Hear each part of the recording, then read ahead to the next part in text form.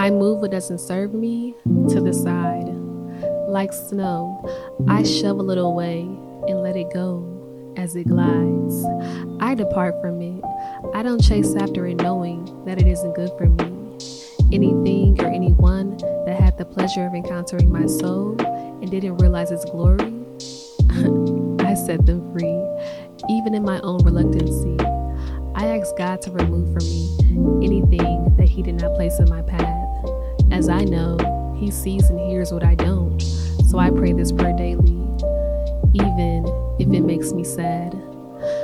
I'm thankful for those who taught me a lesson, but after the assignment is complete, I have to see it just as that and continue to count my blessings.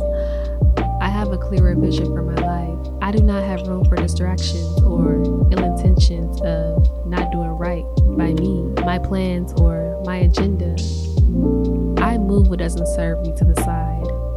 I'm confident that what is meant for me will be, so I continue to move and say this with pride.